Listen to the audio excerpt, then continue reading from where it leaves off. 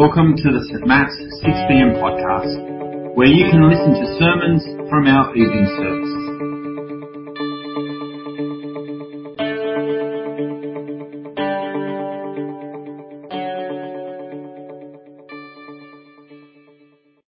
The Bible reading tonight comes from 1 Peter chapter 3, verses 1 to 7. 1 Peter chapter 3, starting at verse 1. Wives, in the same way, submit yourselves to your own husbands, so that if any of them do not believe the word, they may be won over without words by the behaviour of their wives when they see the purity and reverence of your lives. Your beauty should not come from outward adornment, such as elaborate hairstyles and the wearing of gold jewellery or fine clothes. Rather, it should be that of your inner self, the unfading beauty of a gentle and quiet spirit, which is of great worth in God's sight. For this is the way the holy women of the past, who put their hope in God, used to adorn themselves. They submitted themselves to their own husbands, like Sarah, who obeyed Abraham and called him her Lord. You are her daughters, if you do what is right and do not give way to fear. Husbands, in the same way, be considerate as you live with your wives, and treat them with respect, as the weaker partner, and as heirs with you of the gracious gift of life, so that nothing will hinder your prayers.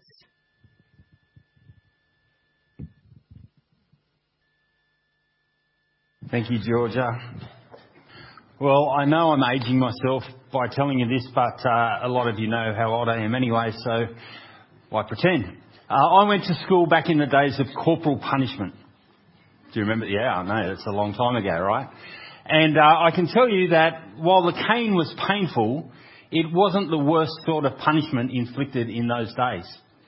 One of the punishments that happened in the classroom, believe it or not, was this. You would have to stand up the front of the room, not with a stool, but with a chair, and chairs in those days were steel framed with timber seating, so they weren't light.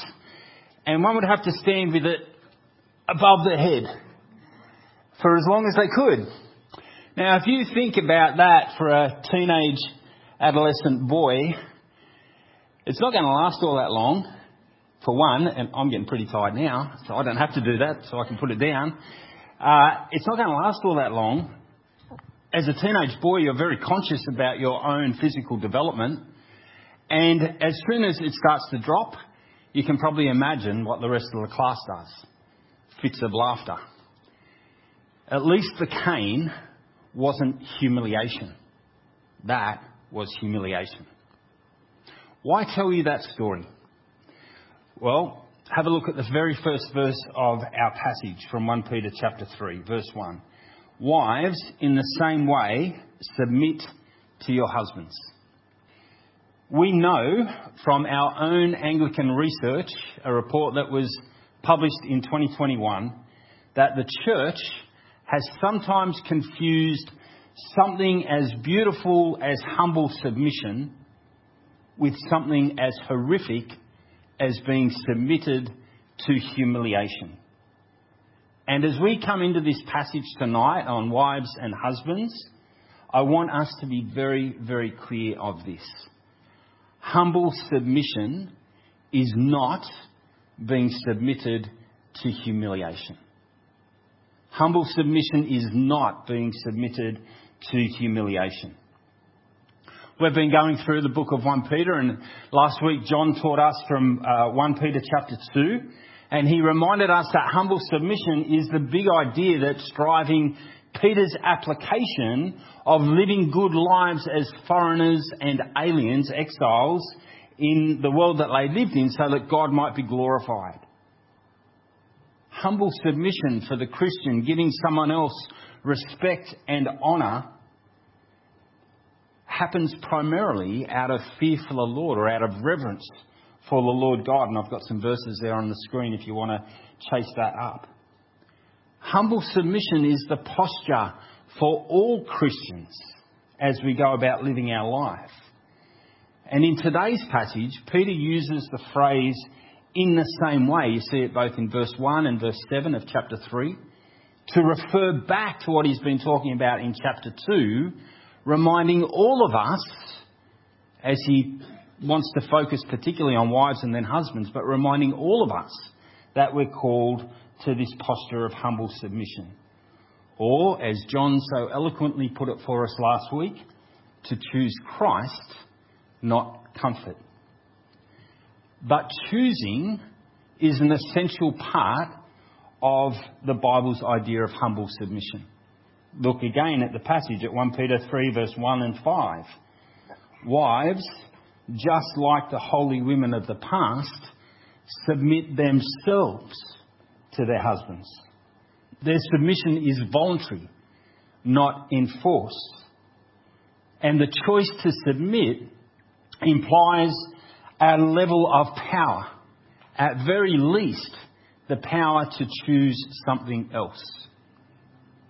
And if you're in a situation where you don't have the power to choose something else, then I put it to you that you're not humbly submitting, and quite probably you're being submitted to humiliation. Choice is an important part of humble submission. In the example of Jesus' own humble submission in 1 Peter 2 that John touched on last week, we know that Jesus had power every step of the way to the cross to choose something else. At any point, he could have chosen not to go through with it, but he chose to submit for our sake. He chose to submit so that we could be forgiven, so that our sins could be dealt with. He chose. Choosing is essential to humble submission. Scripture does not call us to be submitted to humiliation, nor to submit someone else to humiliation. Rather, what it does is invite us to this posture of humble submission. So then what's 1 Peter 3 verse 1 to 7 say to wives? I have 4 things. First of all, Peter is not asking wives to blindly submit. Nor is he asking husbands to make their wives submit. That would be a gross misreading of this passage. Rather, he's inviting wives to humble submission with a godly purpose.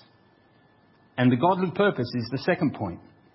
The godly purpose that Paul talks about in verse 1 and 2 is about witnessing to their unbelieving husbands.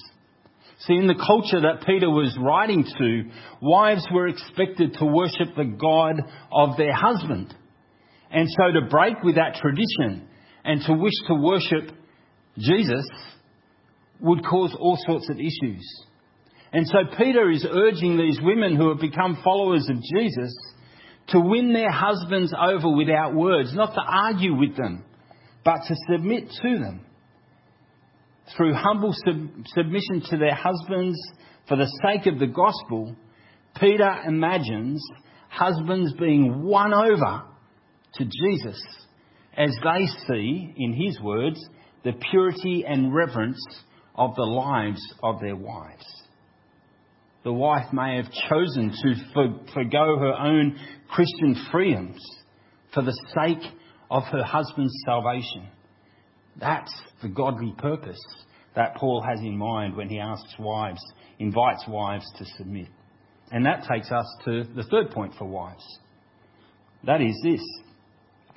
Wives are to focus on, again, Peter's words, the unfading beauty of a gentle and quiet spirit rather than outward adornment. Now, you might be pleased to know that Peter isn't precluding outward adornment here. He's not saying you can't have any outward adornment. He's speaking about their focus, their posture, their attitude. And Peter says that such an attitude that focuses on that inner beauty instead is actually an attitude that is worth to God, of great worth in God's sight.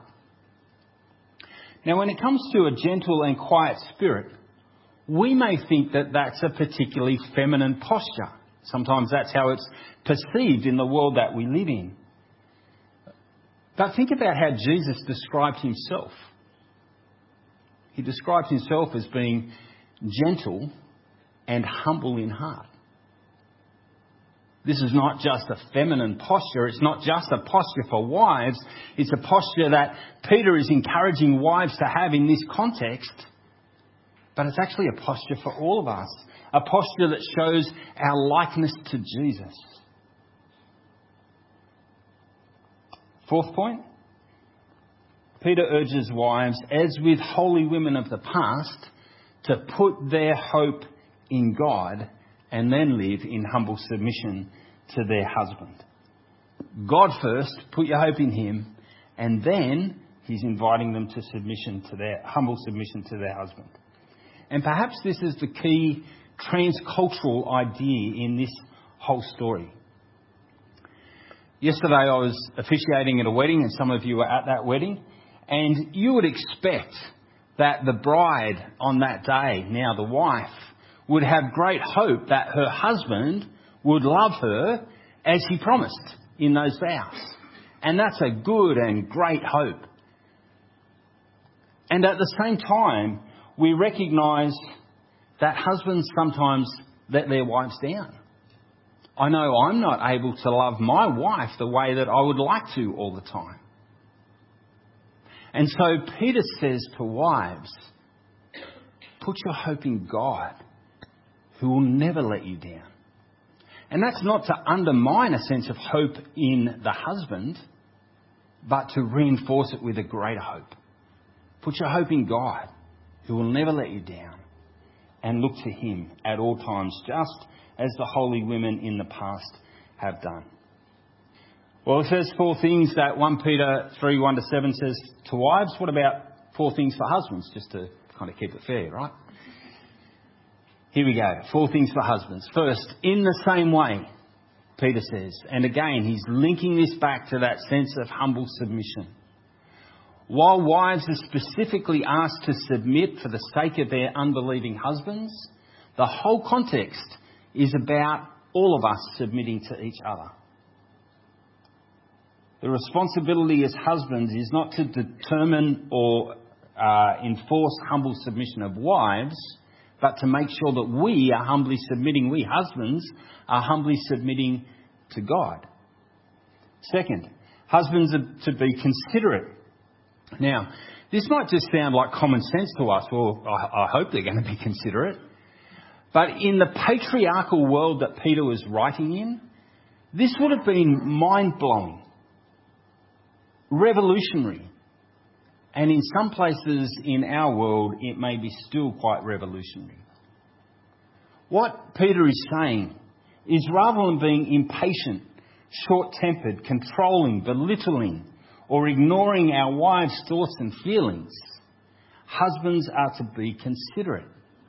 Now, again, in that culture, it would be normal to treat your wife in a belittling way, because wives were seen as lower on the social scale. And so what Peter is saying is revolutionary. Consider your wives. Be thoughtful of how God has made them to be, of their ideas and passions in all of life. And this goes on to Peter's third point, where he says husbands are to honour. That's what the word respect means in verse 7. To honour their wife as the weaker partner. I know I'm on dangerous ground here with weaker partner, but try and hang on there with me just for a moment, and I think we can get our way through this. That's helpful. I think Peter's alluding to 2 things when he refers to the wife as the weaker partner. First, I think it's a generalised reflection on physical strength. Let me explain it this way. Some of you know I have 2 grandsons, and I'm watching my oldest grandson begin to understand his strength, particularly in relation to his younger brother, his younger, weaker brother. And my oldest grandson is starting to work out that he can either use his strength to honour himself and get his own way, or he can use his strength to honour his weaker brother. He can use his physical strength to help his weaker brother do things that he might not be able to do. I think this is the point. That those who have power or strength are to consider how they use it to honour someone else, and not just bring honour to themselves. And then the second thing I think Peter is alluding to is again that idea of social entitlement of the wife in the culture that he was writing. The gospel overturned that idea that women were somehow inferior to men and brought them up with incredible equality, as you can see in verse 7. Peter says the wife is an heir with you of the gracious gift of life. And so honour her. Bring her up. Treat her better than what society will treat her. Give her the honour that society won't give to her. Remember her status in the gospel and her status before God. And then the fourth thing for husbands, and I think this is the big one for us, is husbands are to remember that treatment of their wives is deeply Christian. Look at what Peter says. He asks them to honour their wives so that nothing will hinder your prayers. Now, as I've been reflecting on this, my natural instinct is to go, how's that work? How does it actually work that prayers are hindered in this situation? And you can read some stuff on that and think about that more. But I think that question actually takes us away from the point that Peter's making. And the point that Peter is making is quite simply this: that I can't claim, a husband cannot claim to honour God if I'm not honouring my wife. There is something deeply Christian about honouring our wives. And perhaps for me and for all the husbands in this room, whether you've been married for 50 years or whether you've been married for 50 days, that's what we need to reflect on. That honouring our wives in some way shows the beauty of the gospel and is deeply Christian. And that's what we need to be focused on. Well, I know that for many of you here tonight aren't married, and so this sermon might seem a little bit irrelevant, but perhaps one day you would like to marry. Perhaps not. That's okay. But I want you to think about these things. And even if you don't ever plan or think that you'll get married, then think about these things in relational context that you're in with all sorts of people. And I know for many who are married, you are seeking to live in humble submission to God and to each other in your marriages, and I thank you for that.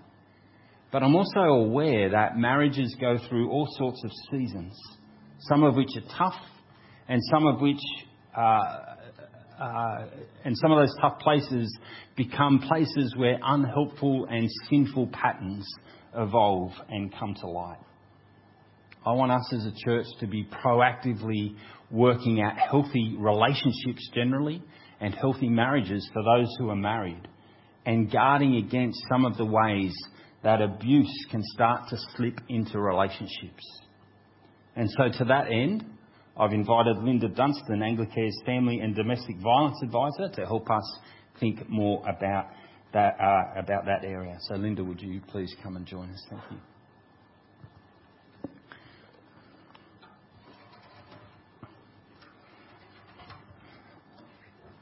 Oh, excellent.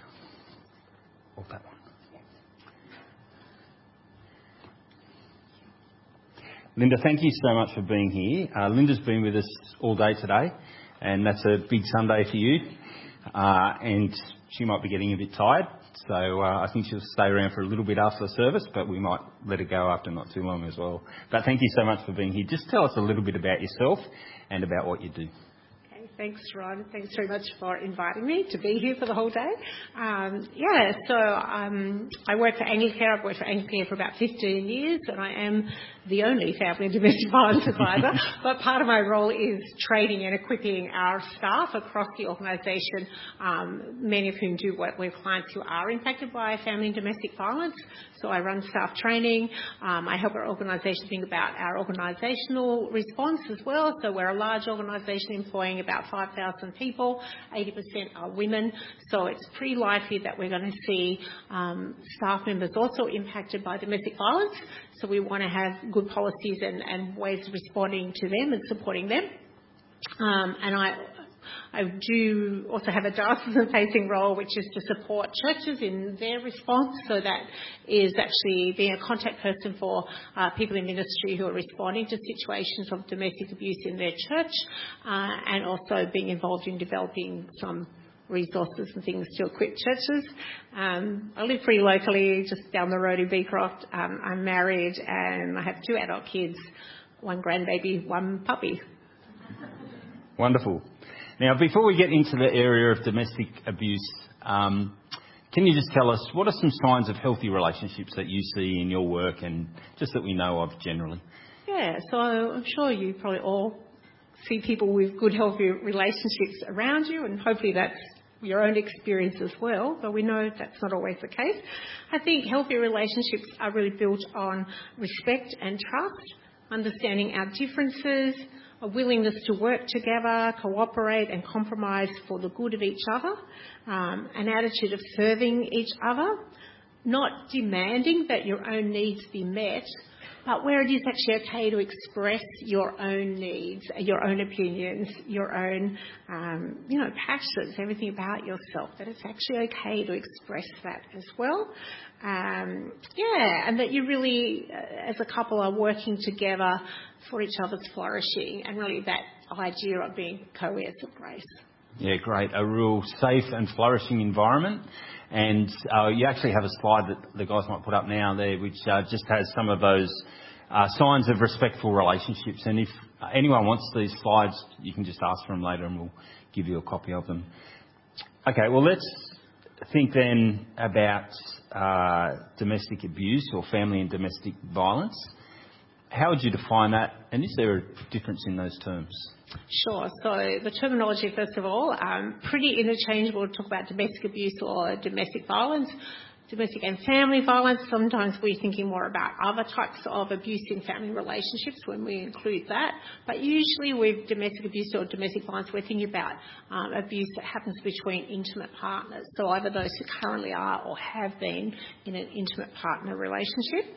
So again, abuse, you can experience abuse when somebody, maybe verbally abuses you or denigrates you, puts you down, something like that. And that might be a one-off sort of incident.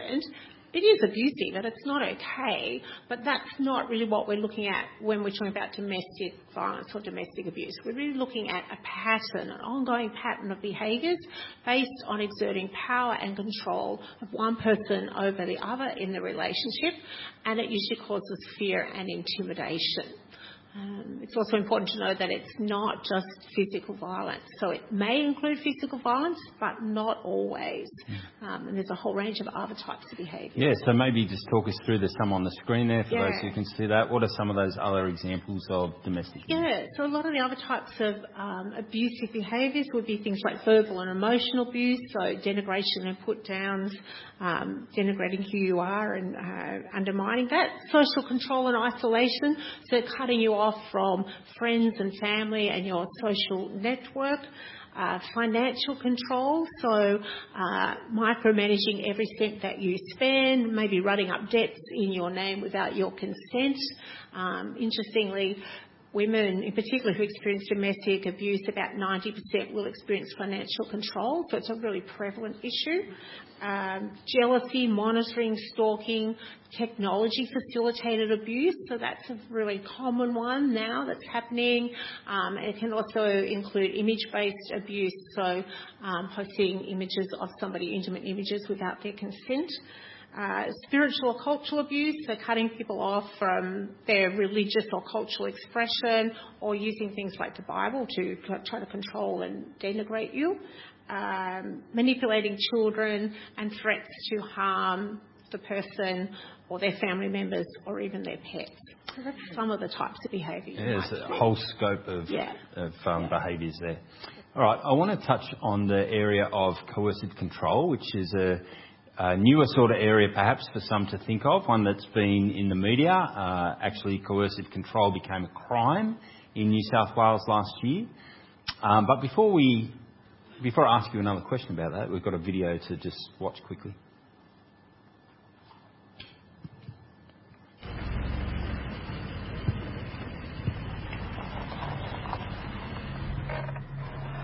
So what are you doing tomorrow? He's been in such a good mood all day, I really don't want to set him off now. I need to study, but he hates it when I talk about my school friends, so should I just say that I'm hanging out with one of the girls, or is he going to try and talk me out of it? I'm just studying for my exams. Whereabouts? If I tell him it's at Priya's house with the whole group, he's going to get super weird, but if I say I'm going to go to the library, he's probably going to drop by and visit. A few of us are going to go to Priya's house. Is that guy Max going to be there? I don't know why he's so jealous of him. Max has a girlfriend and I'm not interested, but he hates it when I'm around other guys. So should I just be honest? Yeah, but I told you, okay, there's nothing going on with Max. He's just a friend. Okay. Well, I'll pick you up tomorrow for dinner at 6, but don't be late. Okay. You know I hate us being late. Well, I can text you Priya's address if you need it. Don't worry, I've got to find my friends. I'll find it. Oh, okay. Well, I'll see you then. I love you. I love you too.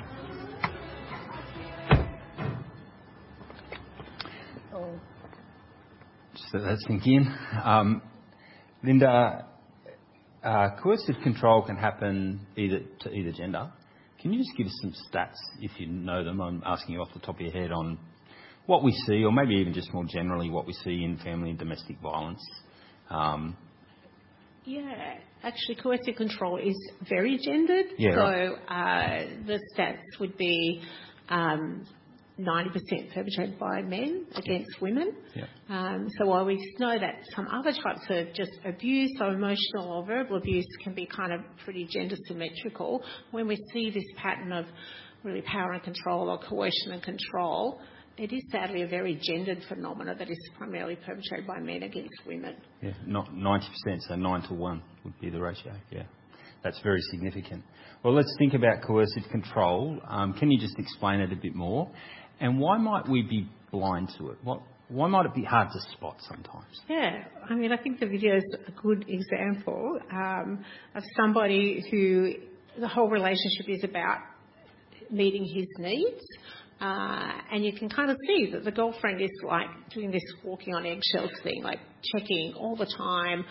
What will I say? How will he react? So needing to manage his behaviour at all times, and where he's like very clear on what his demands are. He's very suspicious of her. So there's this pattern of jealousy that if she's talking to another guy or she's even, in the library with another guy, and we might see that, if a woman, if she's working with a man, then the partner will make accusations that she is having an affair with somebody in that context. So that real extreme jealousy. And it's also often behaviour that you've probably heard about called gaslighting, which is really about trying to undermine the victim's sense of reality and what they're experiencing. So it might be things like telling you one thing that they want, and then when you do that for them, they're like, why on earth are you doing that? I didn't tell you to do that at all. Like really trying to make you doubt your sense of self and your view of reality. So it's very manipulative behaviour. It's very dangerous. It's actually quite strongly correlated with domestic homicide. And it's often very subtle and hard for people even experiencing it to pick up that that's what's actually going on. So I think we've been working hard on, in the community to build greater awareness of this, and I think things like the criminalisation of coercive control last year was a really significant step in New South Wales. Strong correlation between coercive control and domestic homicide. Yeah. Hence it's criminalised. Yeah. Yep. Okay. How do we walk? If we start to notice some things, either in the relationship we're in or in the relationship someone else is in, that look like coercive control, how do we walk in that space? How do we navigate that space? Yeah. calling it out. So if you are kind of noticing that, and you might notice this in a friend's relationship, and I also want to say that this is something that often starts in a dating relationship and goes on throughout the course of the relationship. So you might get a bit of a sense that your friend is a little bit always on tenterhooks around their partner, always having to check in with them,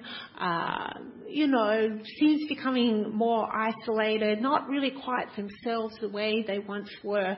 If you're noticing that sort of stuff, or you've heard what the partner has said, you heard that he's always doing this checking in thing, or you've heard him say things like that are really put downs of her, or expressing that, she's probably sleeping around and I really can't trust her.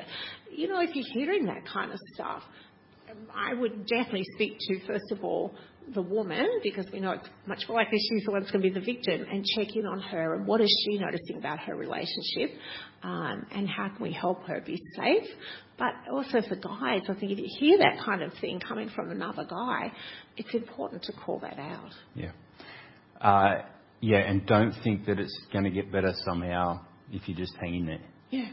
Yeah, because it probably won't. It probably won't. It's the beginning of something that'll probably get worse, not better. Yeah, and I think she's just on that. It's often, early in a relationship, there might be some aspects of this sort of controlling behaviour that might seem like kind of benign. Like it might be, that's just how he shows how much he loves me, and he's a bit jealous, but that's because we're such a special couple, that kind of thing. And so it can be really, you can minimise it. You can kind of think, well, the relationship itself overall is really good, or I'm really invested in it. And so you might not notice those red flags, but those red flags are not going to go away. Yeah, okay. If someone's in a relationship now or in the future where they recognise that it's domestic abuse, that's an incredibly horrible situation to be in. Can you just comment on some of the ways, and it's not as simple as just making a choice about what to do. Can you just comment on some of the complexity of that and advice for people who might find themselves in that sort of place? Yeah, absolutely. So it can be really confusing if you start to notice that this maybe is the situation you're in, and you might be feeling really unsafe and really not knowing what to do. So I would encourage you, if you are in that situation, even just starting to notice some things of concern, that you reach out to someone you can trust. And talk to them about what it is you're noticing and what you're experiencing. Sometimes that might be a friend or a family member, but sometimes they actually won't see it, and maybe that's because sometimes the perpetrators actually charm them and they think, there's nothing wrong here, or this is just normal. So it might be you actually need to speak to someone on the ministry team, or to a professional counsellor or someone like that as well. So for those who are married, if this is something that is happening in the relationship, it's also important to say that the survivor, or the victim survivor, is not the one that's going to make this stop, because only the perpetrator can stop this behaviour. And often people will sort of say, well, she has to leave, why does she stay? A whole lot of things that are kind of laying layers of blame and guilt on the survivor, and not actually addressing the perpetrator's behaviour. So it's important, if you are seeking advice and help, that you are being given choices to think about what are the pathways here, and what are my options, and what do I want to do, and to really be able to notice what you are currently doing to keep yourself, and if you have kids, safe, and then to consider options to build on that. All right, so being empowered to make a decision, not just being told what to do. Yeah. And it would be right to say that if you're feeling unsafe or in danger, then you should call the police. Yeah, absolutely. Yeah, that's often a good place to start. Yeah, great. All right, well, let's think then about the perpetrator. What should I do if I become aware that my behaviour is abusive, and especially if I become aware I've developed patterns of abusive behaviour? Yeah, so first of all, if you do start to notice that, that's a really important thing. And, be honest with yourself about that. And I think the first thing to say is you need to stop that behaviour. And that you have actually got the capacity to stop. I mean, I think, again, we often think that those who are being abusive there's something, maybe it was their childhood, maybe it's other stresses that they don't actually have control over the behaviour, but they do. So if you are noticing that, again, reach out to somebody that you can trust to share that with. Be honest. Don't let shame block you from doing something to change yourself and your behaviour, because I'm sure most people want to have healthy, respectful relationships. And that, that's a pretty brave step and can be pretty hard. Yeah. Try to find someone who, again, is going to be honest with you and not minimise your behaviour and simply say, everybody has relationship problems, so it's not that big a deal. Again, it might be someone on the ministry team. It might be a professional counsellor. It might be like calling Men's Line and talking to them. It might be contacting Anglican Counselling. We have in Parramatta specialised men's behaviour change counsellors who will work with you one-on-one and can also recommend group programs if they think that would be helpful for you. So stop, seek help, do something about it. Great. Thanks, Linda. Thank you so much. I just have two more quick questions for you. First of all, as a diocese, Sydney has done some things in this space to help develop resources. Can you just share briefly with us some of those resources? Yeah. So, our diocese has been really trying to take this issue increasingly seriously and to equip our churches to be able to respond and to support people who are experiencing abuse. So 2018, our synod passed the domestic abuse policy, so that covers all our churches. I think one of the things that's really important in that is that it makes it very clear that Scripture does not justify abuse. And anybody who is using Scripture to try to justify their abusive behaviour, that's not okay. So that's one of the really important things it does. It also provides good practice guidelines for people in ministry to kind of help them step through how they might respond and support somebody. So we have the policy. We also have an online training course that was originally developed for ministers, but anyone can now access it. It's on the Safe Ministry Training website.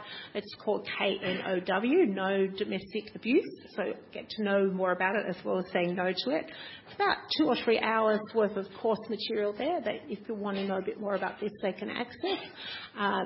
Anglicans also worked with Safe Ministry to develop posters and other written materials, and I have seen some of those posters here around your church. We also partnered with YouthWorks to develop the Youth Primary Prevention Program before it starts, which I know you're about to do here with some of your youth. So that's about healthy, respectful relationships. And we have just also launched a book, Renew, an Australian Guide for Christian Women Survivors of Domestic Abuse. Yeah. We're going to grab some of these and have them available at church if people would like one, or you can get on the Anglicare. If you type Renew Anglicare, you'll be able to find out where you can purchase that yourself. All right, Linda, we've covered some pretty dark sort of territory, and I guess your work is pretty dark. You hear some horrific stories. So tell us and give us some hope. How do you preach the gospel to yourself in your work? Yeah. God is just a God of goodness and grace and mercy. He's extended his mercy and grace to me. He comes to set captives free. He's setting me free from sin, and he wants to set people free from the oppression of sin as well. So for me, it's like preaching that to myself, but also really holding on to the reality that he is a God of justice and mercy and compassion. So he sees those who are suffering abuse. He does know what is happening, because sometimes when you're suffering abuse, you might think nobody understands this. God sees you and knows what is happening, and he wants survivors to find healing and safety. And I really put a lot of trust in the reality that he will return, Jesus will return, and there will be judgment, and real justice will come about. Because, in this life, I think especially for survivors of abuse, they often find that the justice system doesn't really recognise the issues or deal very well with them. We can look to God and put our hope and trust in him and his ultimate justice. So again, it's back to what Peter says, put your hope in God, look to him. He's the one who's done something about sin, will do something finally about sin, and has provided forgiveness and healing for those of us who are affected by sin, which is all of us. Yeah. Great. Can I raise one other issue that I just think is probably pertinent to this group in particular? So we're talking a lot about those who are experiencing abuse in relationships, but we also know that that family violence. So you might be a young person who has grown up in a family where domestic abuse has been happening. And I just want to say to you that you are also a victim survivor in your own right, and that you too are worthy of safety and hope and healing. And so if that is your circumstance and you need to talk about that, I just really encourage you to reach out to your youth minister or others on the pastoral care team here too. Yeah, great. Thank you so much, Linda. Would you thank Linda?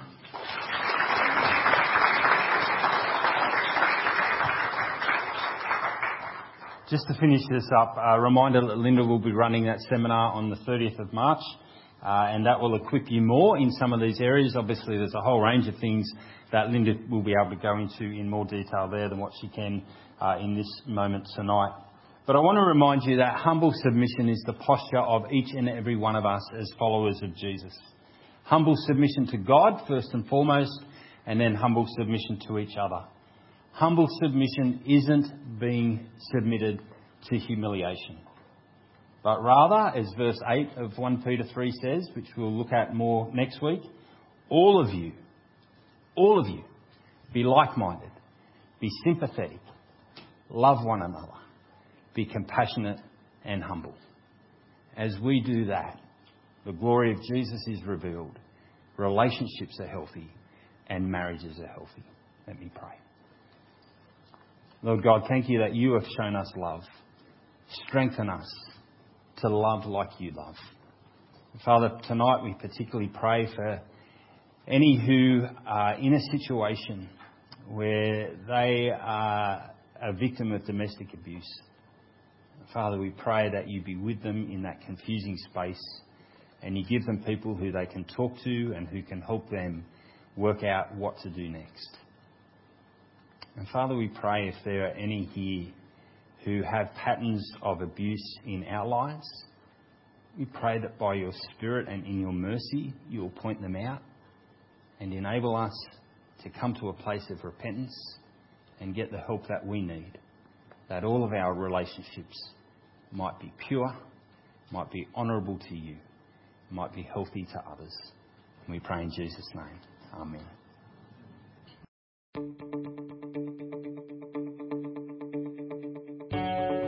Thanks for listening to this week's sermon. St Matt's West Pennant Hills 6pm congregation is a collection of people who want to be changed by Jesus, to have a deeper connection with God, deeper community with one another, and deeper concern for our world. We'd love you to join us on a Sunday soon. For all the details, check out our website at stmats.org.au and be sure to subscribe to our podcast so you don't miss a sermon.